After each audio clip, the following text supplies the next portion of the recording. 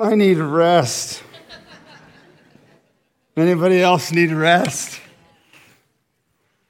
Just for fun, a little snapshot of our lives. April 28th, Trevor turned 16, became another driver in our household. 2 weeks later, yesterday, Mia turned 16. We'll have another driver in our household. 2 days ago, Chris, oh yeah, there we go, that's fine. 2 days ago, Chris turned 13. Oh, by the way, that's 4 teenagers in the house at the same time. And simultaneously, as the birthday yesterday, Kaylin, our oldest, had her senior prom. Yeah, good, awesome, fun things. We love our kids. We love celebrating all they do. And I'm tired. I need rest. Do you need rest? You know, I mean, even from the good things, right? Even from the celebrations of life, even the things that we enjoy and love participating in, we can get to a point where we need rest. But then add to that the fact that in those same few days or couple weeks that I described are mixed in the challenges of life, the relational dysfunction, the sinfulness, the struggles, the things that we encounter, the things that I bring upon myself, and then I need rest.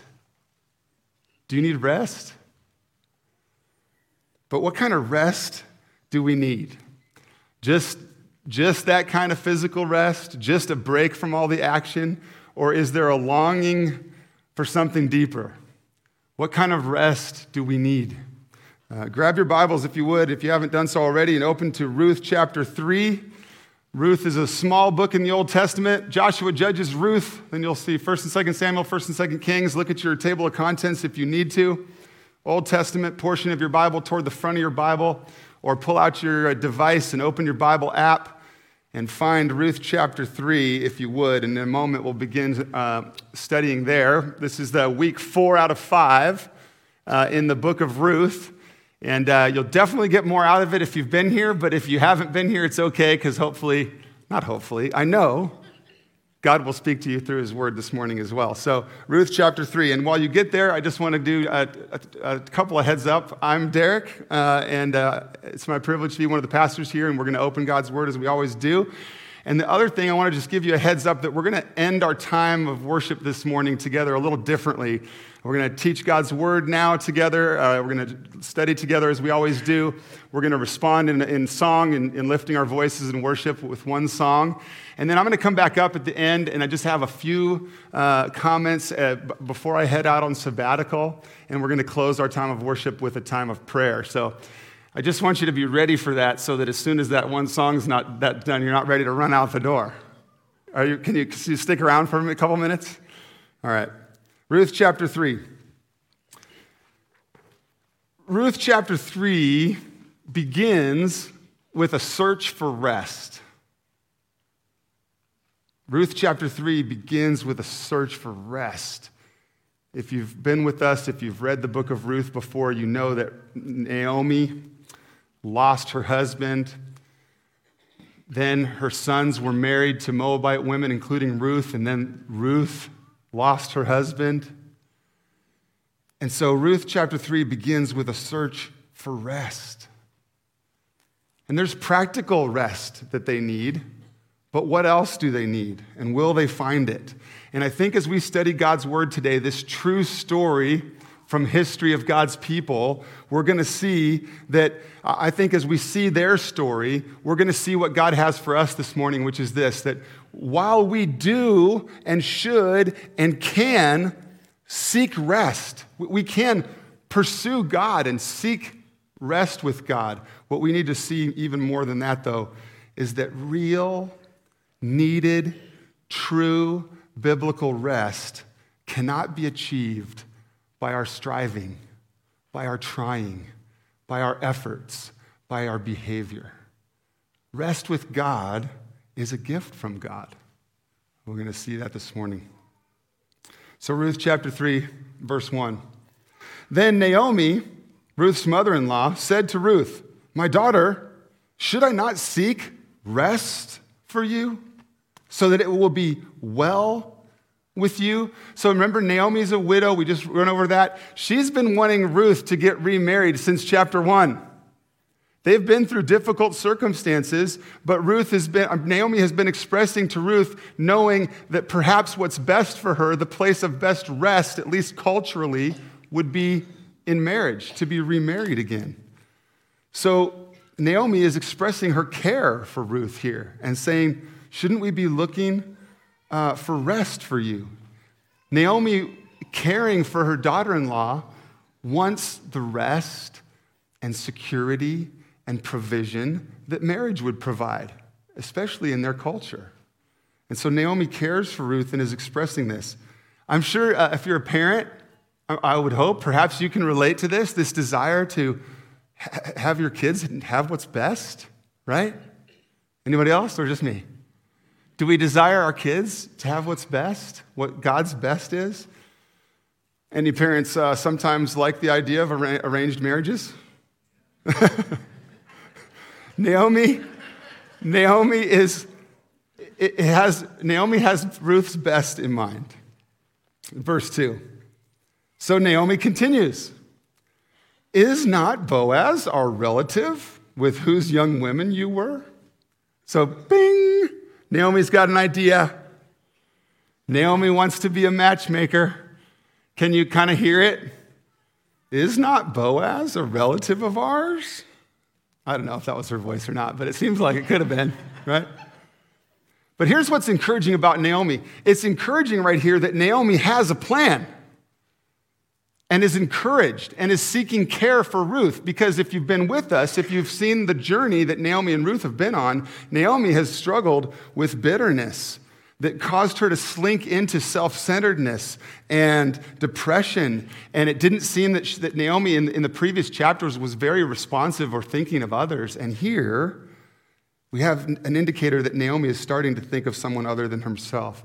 And she thinks of Boaz. And what does she know about Boaz, who we met in the previous chapter? She knows that Boaz is what's called, the Bible calls a kinsman redeemer, which is this extended relative of their family. And according to Old Testament law, these people in position of being kinsman redeemers had the option or were a possible way for the family to receive help, for God's kindness to come to a family. In this case, Naomi and Ruth are both without husbands, they're without children.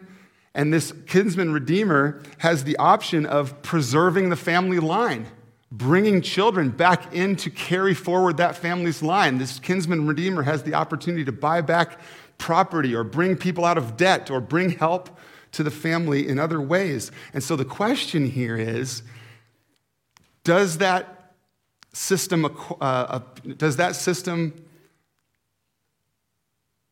what's the word I'm looking for? Does that apply to Boaz? And if so, will Boaz follow through? Will Boaz be willing to take on this incredible responsibility in order to preserve this family?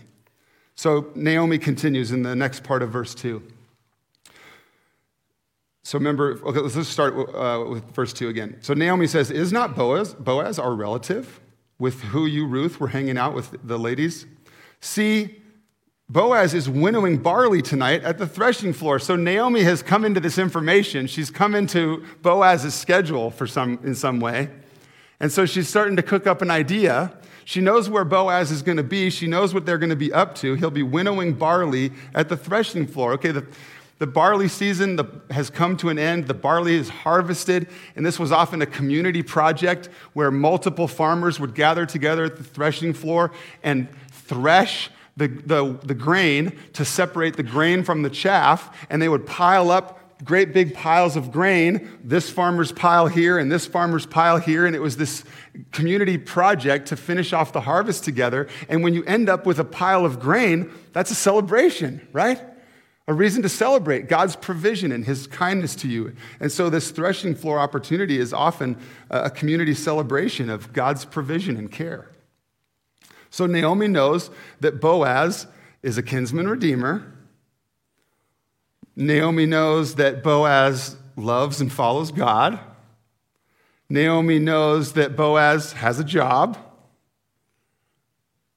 Do you see what she's starting to think here? Naomi knows that Boaz can provide for a family.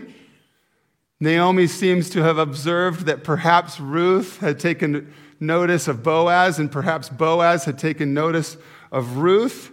So parents, if you're into arranged marriages, is this sounding pretty good so far? There's some positive indicators here about Boaz, right? So what is the plan that Naomi comes up with? Verse 3. Naomi continues, speaking to Ruth, "Wash, therefore, and anoint yourself, and put on your cloak, and go down to the threshing floor. But do not make yourself known to the man until he has finished eating and drinking. But when he lies down, observe the place where he lies. Then go and uncover his feet and lie down, and he will tell you what to do." In our cultural context, with things that come to our over-sexualized minds because of our influences, because of the movies we watch and the TV shows we watched, raised eyebrows to these circumstances. As a dad of daughters, I'm thinking, what? Naomi, you want Ruth to go do what? Take a shower, put on perfume, put on her nice clothes. What's the purpose? Well, the purpose was to become more attractive, to make herself attractive. But I think there's an even more significant piece of this. In taking those steps, Ruth would be setting aside her period of mourning as a widow. Having mourned her former husband's death long enough, she would be putting aside the mourning clothes, making it clear that she was available. And the other part of Naomi's plan was to wait until after Boaz is done eating and drinking. Is Naomi out of her mind? Is Naomi desperate? I mean, if we're reading this kind of first glance, if we don't totally know the situation, if we don't take into account the cultural context, then we go, man, it sure seems like Naomi's grasping for straws. She's willing to compromise Ruth, put Ruth in a dangerous situation just to get her a husband. Or maybe there's something more going on here. Perhaps this is a carefully calculated risk. A risk, but a carefully calculated one. Perhaps this is not as sketchy of a situation as it sounds to us. Again, when we see this with our cultural lenses on, we may see something different, but perhaps this is a carefully calculated risk and not as dangerous as we would think. So, that said, this is kind of a good place for me to just say this general truth about Scripture. There is much of Scripture that is clear commands that apply to us today as well. And then there is plenty of Scripture as well that is similar to this story, where I would say this is a story that is descriptive, not prescriptive. In other words, it is describing to us the way that God orchestrated these circumstances for these people in that cultural context. He is describing that. He is not necessarily prescribing you that want a husband to go lay down at their feet and uncover their feet in the middle of the night. You see the difference? Descriptive, not prescriptive. This isn't necessarily your 1, 2, 3 house 2 steps to get a husband. Okay? Verse 5. So Naomi gets done with her little plan, and verse 5, Ruth responds. And Ruth replies, "All that you say, I will do." She knows it's a risky situation. She knows there's a risk. She knows she's putting her reputation on the line. She knows there could be potential rejection by Boaz. Naomi's plan, and as Ruth considers whether she should follow through or not, this plan depends on Boaz. There's going to be some action taken on Ruth's part, and then it's going to depend on what kind of man Boaz is. Verse 6. So Ruth went down to the threshing floor and did just as her mother-in-law had commanded her. And when Boaz had eaten and drunk and his heart was merry, he went to lie down at the end of the heap of grain. I think it's important to clarify, I don't think Boaz is drunk. The Bible says there he is merry, he is kind of contented. Remember, the situation is they've worked hard, they've finished the harvest, they've done the threshing, they've piled up the grain. There's a celebratory, there's a festive mode for what God has provided. And Boaz is contented with life. He's feeling good, and he's thanking God for all that he's done. And so Boaz lies down near his pile of grain. Why would they sleep at the threshing floor? They'd stay there and sleep near their pile of grain to keep it away from robbers. So they stay. And this is what Naomi knew the situation would be. Verse 7 continues. Then she, Ruth, came softly and uncovered Boaz's feet and lay down.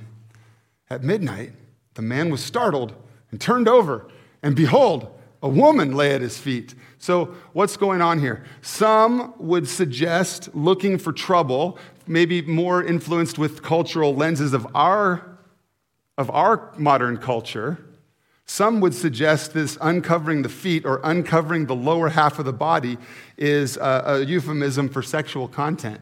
But plenty of scholars would say that doesn't need to be the situation here, that the language here does not need to indicate that. Instead, it can be just what we heard. It could be, it's late at night, they're sleeping outside, uncover his feet, lift the blanket up from the bottom of his body, and perhaps the cold air would stir and wake Boaz in the middle of the night. So yes, the situation definitely reeks of risk. The situation, the audience reading this book, you hearing this story, would understandably feel uncomfortable and not be certain if these circumstances were going to lead to good things between a man and a woman. The situation here on the threshing floor is at very least awkward. Go lay down, uncover his feet, see what he does next. At very least, the situation's awkward, and at worst, the situation could lead to sexual assault. This story takes place in the period of the Judges.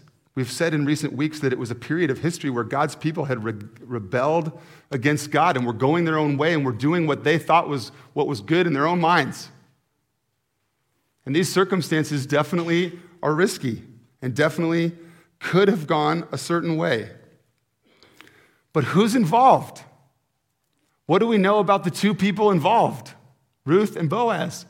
What we've seen from God's word in previous verses is that the two people involved in this threshing floor encounter are people of high character, people that love and follow God.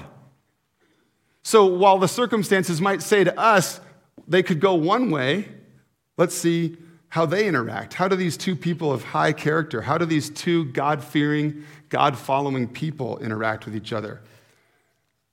Verse 9, Boaz says, "Who are you?"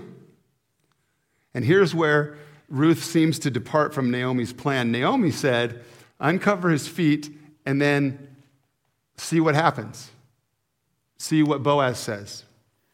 But Ruth answers, "I am Ruth, your servant.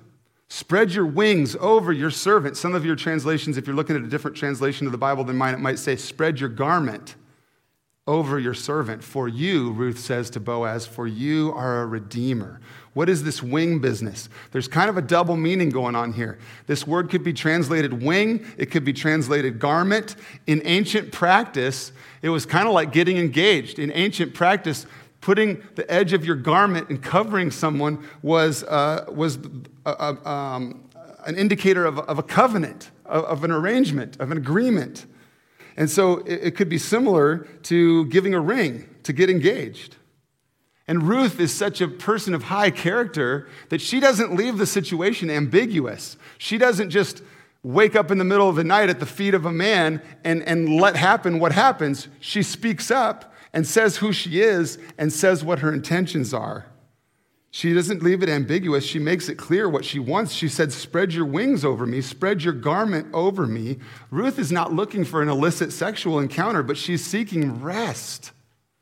She's seeking the rest of provision and security and care in marriage with Boaz.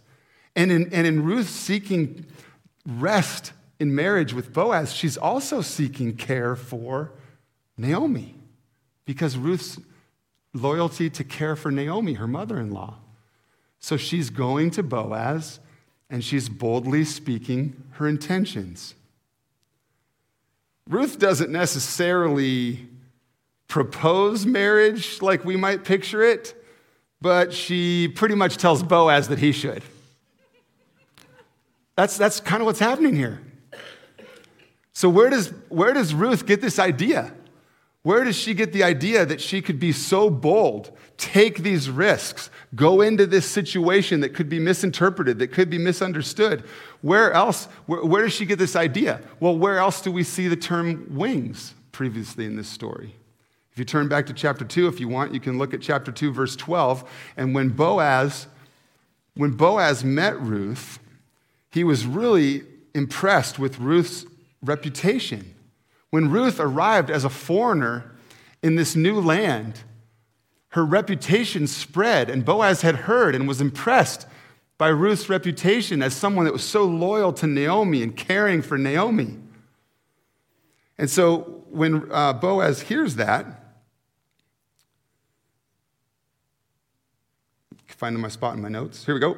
When Boaz, thinking of Ruth's reputation, Boaz says to Ruth in verse 12, chapter 2, verse 12, "The Lord repay you for what you have done, and a full reward be given to you by the Lord, the God of Israel, under whose wings you have come to take refuge."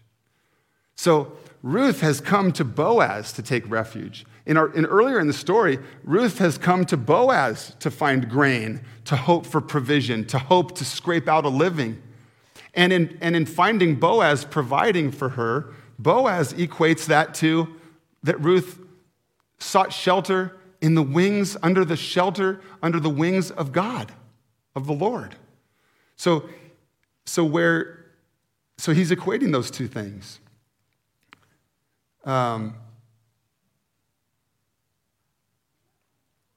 So John Piper, an author and a pastor, suggests this.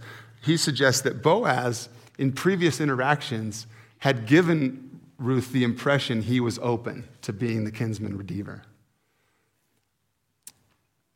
We could guess that from their previous interactions, Boaz had given an indicator that he would be willing to follow through and be a kinsman redeemer, to help out this family in dire circumstances. So I don't think the situation was as dangerous, as desperate as it may look to us. I think Naomi and Ruth are trusting God's kindness to them. We've talked about the last couple of weeks, the word hesed in the original language is a word in the Hebrew that means God's loyal love, his kindness. And I think that Ruth and Naomi are trusting God's kindness to them through Boaz's kindness to them. So therefore, the plan wasn't as risky as it seemed. It was a carefully considered plan to see if Boaz meant it, to see if he would follow through, to see if he would be the kinsman redeemer, to see if he would step up for this family. So while they took initiative, while Naomi made a plan, and while Ruth carried out this plan, while they did take initiative to seek rest, to seek security, to seek provision in marriage, ultimately, the results of the situation depended on Boaz. Ruth and Naomi played a part. They put themselves out there, but ultimately what they were doing was putting themselves in the hands of another and trusting these circumstances and trusting the results to another person, to Boaz. And so here's where we are seeing what we can learn from this story that applies to us as well. And that's that while we can and should seek rest with God, while we can pursue God, while we can strive to know him, while we should look for our rest to be found in God alone, finding rest, finding true rest that God only provides is not something that we can achieve. It's not something that comes from efforts. It's not something that I strive for, I try hard for, that I'm religious, and that I now gain God's favor and I can enter into God's rest. No, true rest, biblical rest, is a gift from God.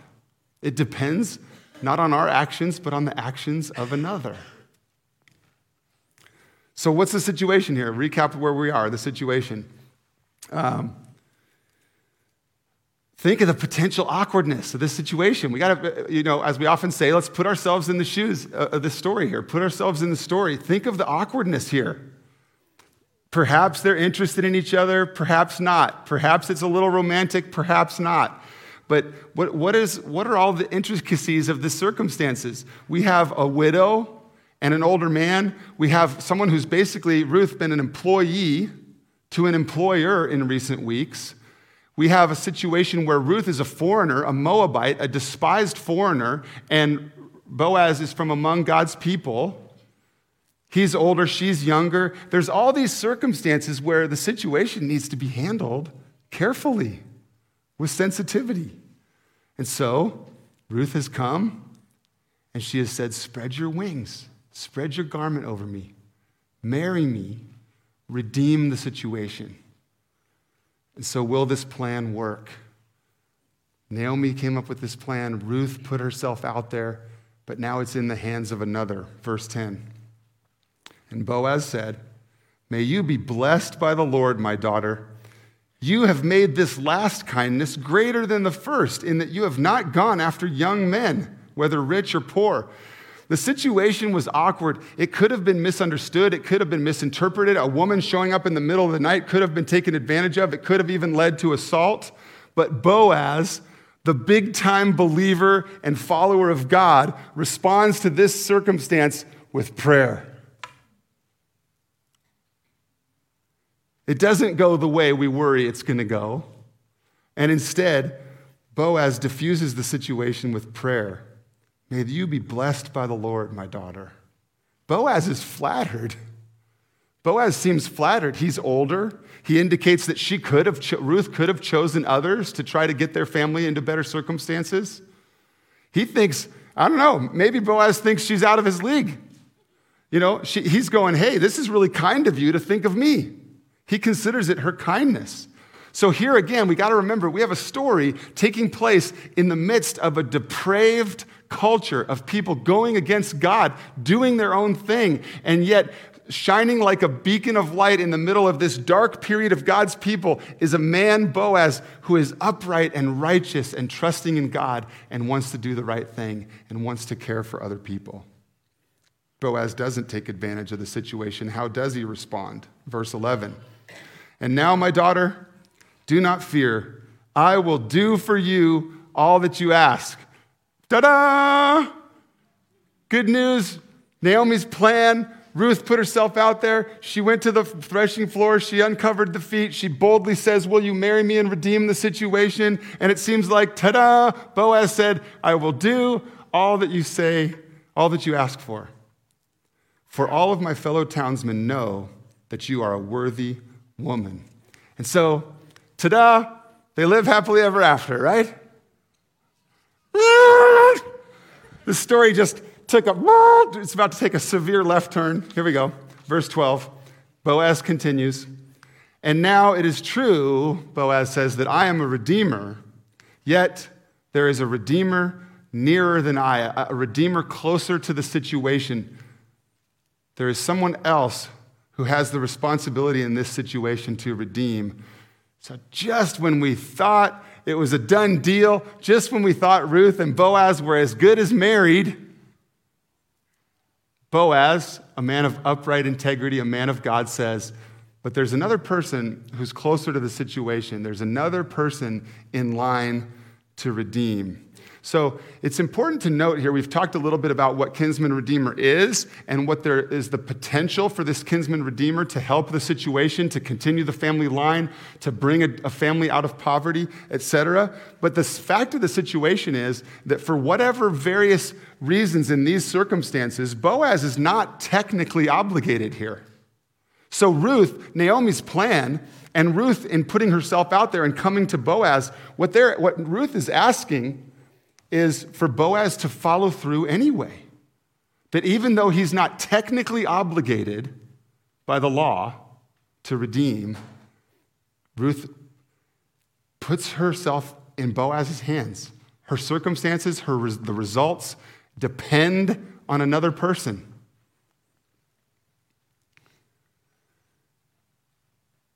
She asks Boaz to follow through anyway.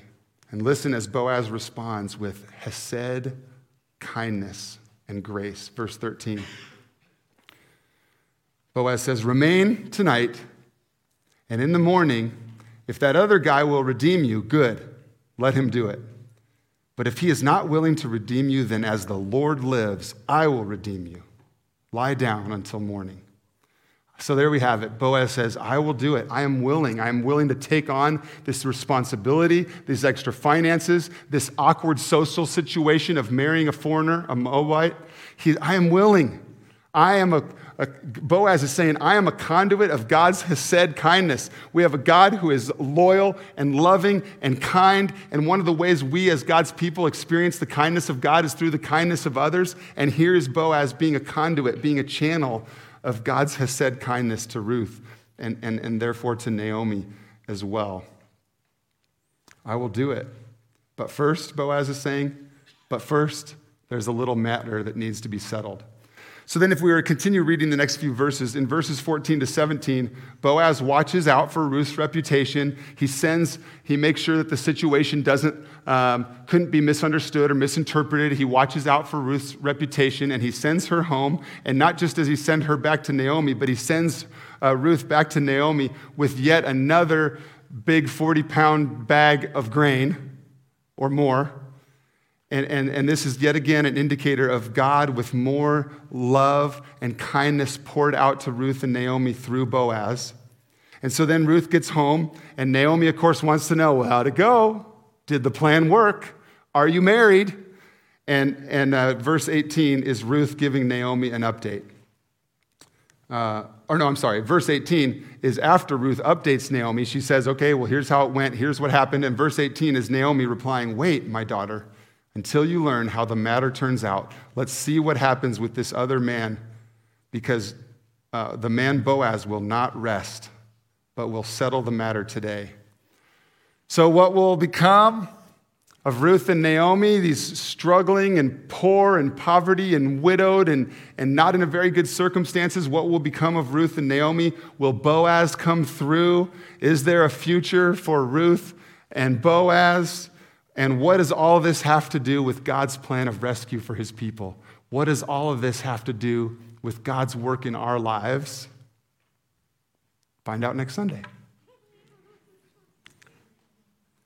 But for chapter 3, what we need to know, what we need to ponder this morning, having looked at chapter 3, is that we saw that Naomi and Ruth made efforts to seek practical rest. They are in dire circumstances. Their lives need uplifting. Their circumstances need to improve for the sake of their future. And so we see in chapter 3, Naomi and Ruth make efforts to seek rest, to find a situation that will bring about provision and care and security for them. But ultimately, the results, their future security is in the hands of another. They've entrusted themselves to Boaz, their lowercase r redeemer. They've said, Boaz, it depends on you. We've sought a situation, we've pursued practical rest and our needs to be met, and you, Boaz, our lowercase r redeemer, it's up to you. And so what we want to see this morning from God's word, church family, is that we need rest. And yes, some of our circumstances are similar to Naomi and Ruth. We need practical rest. We need physical rest. We need perhaps improved income or future or security or safety. But more importantly, this story needs to point out to us that we need rest, that we need rest with God, that we need true biblical rest. We need eternal rest. We need the promises of God fulfilled. We need our spiritual journey to come to a glorious conclusion of being transformed into the image of Jesus. What does that look like in the short term? We need God's rest in the short term, being free from the weight of trying to do it ourselves. That's what rest looks like in the now, is being free from the struggle, from the weight of trying to earn God's favor by my efforts. In the here and now, today and this week and in your earthly life, rest with God is being free from striving and hoping to behave and hoping to do enough to make God like you. And in the long term, what does God's rest look like? God's word is clear too, that rest with God is going to be even better in the future. When Jesus returns and sets all things right, the Bible promises us that rest that awaits us is the best, ultimate, eternal rest with God. And so, we should take initiative. Church family, seek God. Pursue a relationship with Jesus. Learn what God is speaking to you through his word. Fellowship with other followers of Jesus. Seek rest with God. There is a part that Ruth and Naomi played to pursue rest, and there's aspects in which we can seek rest. But it can only be gained as a gift from God. Don't miss that part. It's not earned. It's not because of your efforts. It's not if you match up. Seek after finding rest in God, but know that finding true rest is found only in putting ourselves in the hands of another. Finding rest with God comes when we entrust ourselves to the capital R Redeemer, Jesus, saying, I can't do it on my own. Jesus, rescue me. You are our capital R Redeemer. It depends on you. And life with God is a gift from God. So, as I read these words of Jesus, you can read them on the screen if you want, or you might actually prefer to close your eyes and hear Jesus with this invitation. Jesus speaking to you this morning. Come to me, all who labor and are heavy laden, and I will give you rest. Take my yoke upon you and learn from me, for I am gentle and lowly in heart, and you will find rest for your souls. Father in heaven, we do need rest. We tend to run around striving. We tend to run around busier than we can manage. We tend to run around distracted by things and people and technology and details and circumstances. We tend to scramble through the ups and downs, the roller coasters of earthly life. We tend to scramble through those circumstances, hoping to somehow manage it ourselves, to get it under control, to do it ourselves. Father, we need rest. Would you help us to come to the end of ourselves?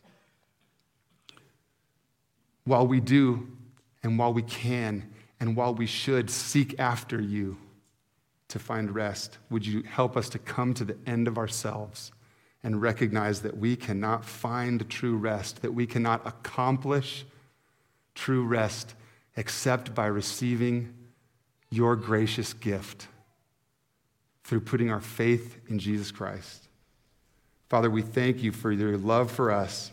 We thank you that you are a Father who sees us and knows us and cares for us and pursues us. God, we thank you for your Son, that you sent your Son into our circumstances to live and die and be raised again so that we too can have life. God, we thank you that you offer true rest through Jesus. So teach us to entrust ourselves to him, to quit striving, to quit thinking we can manage, to quit thinking we can manipulate our circumstances. God, instead, help us to lift our eyes and entrust ourselves to our capital R Redeemer, your Son, Jesus. And as Jesus grabs a hold of our lives, I pray that we would be increasingly transformed, that we would be new people. As your word says that we are in Christ, we are a new creation. The old has passed away, and behold, the new is come. You are making us into new people because of the work of Jesus by his Holy Spirit in us. Give us a new hearts and new minds and new attitudes. Transform us from the inside out, that we would not live for ourselves, but that we would increasingly be conduits of your hesed kindness to those around us. God, may our lives be lives of worship. May every part of what we do together on Sunday morning, may every aspect of our week, Monday through Saturday, be lived out in worshipful thankfulness for your goodness, for your hesed kindness to us.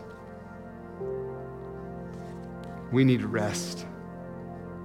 Help us to find it in you as we quit trying and put our faith in Jesus.